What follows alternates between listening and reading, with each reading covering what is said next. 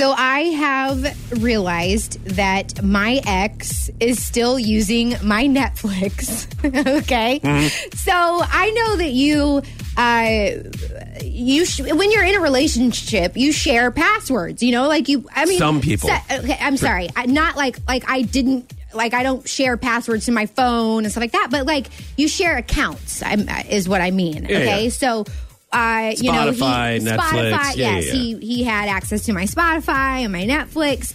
But I just don't know, like, if you should still be using those accounts when you're not together anymore. Oh, yeah. Okay?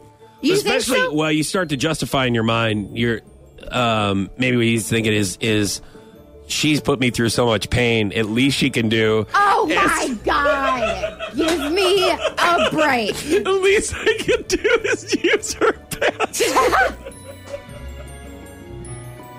People start to justify things in their mind. Right. And they do go, not have to pay the $10 a month themselves. They go, you know what? Here's what I'm going to do. The sign is going to be whenever she changes her password. That means I can't use her Netflix anymore. Right. Yep. But for the time being, this is still free Netflix.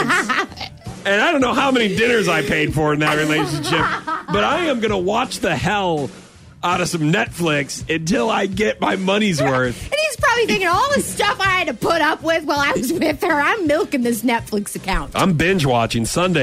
You know what? I had planned Sunday, but I canceled them just so I can get my money's worth of this Netflix password. So you're saying that I shouldn't change my password? That's up to you. I mean, I don't want to be a B word and change my password. I just think it's kind of funny. Like, I got on there the other day and I'm like, oh, Trailer Park Boys. Well, I don't watch Trailer Park Boys. You don't? That seems just up your alley. No. So this week we go to Forsyth. Oh, man. You're going to get your tire slashed. Why? You're from Forsyth. Your family's from Forsyth. Beautiful. Forsyth, yeah. Wonderful. With you, beautiful. So, yeah, okay, so can you...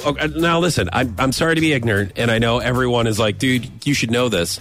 I've never had Netflix. Oh, I know. So, I guess you can change your password. And you're not supposed... what I'm guessing, and you tell me if I'm right or wrong, you're not supposed to give your password out to other people. Right. If they want Netflix, they should get their own Netflix. Yes, that is the right thing to do. Okay. However, sometimes I do not choose to do the right thing. Okay, so this is kind of a life lesson for everyone. Well, it's just, I think in a relationship, it's the way you show that, you love them.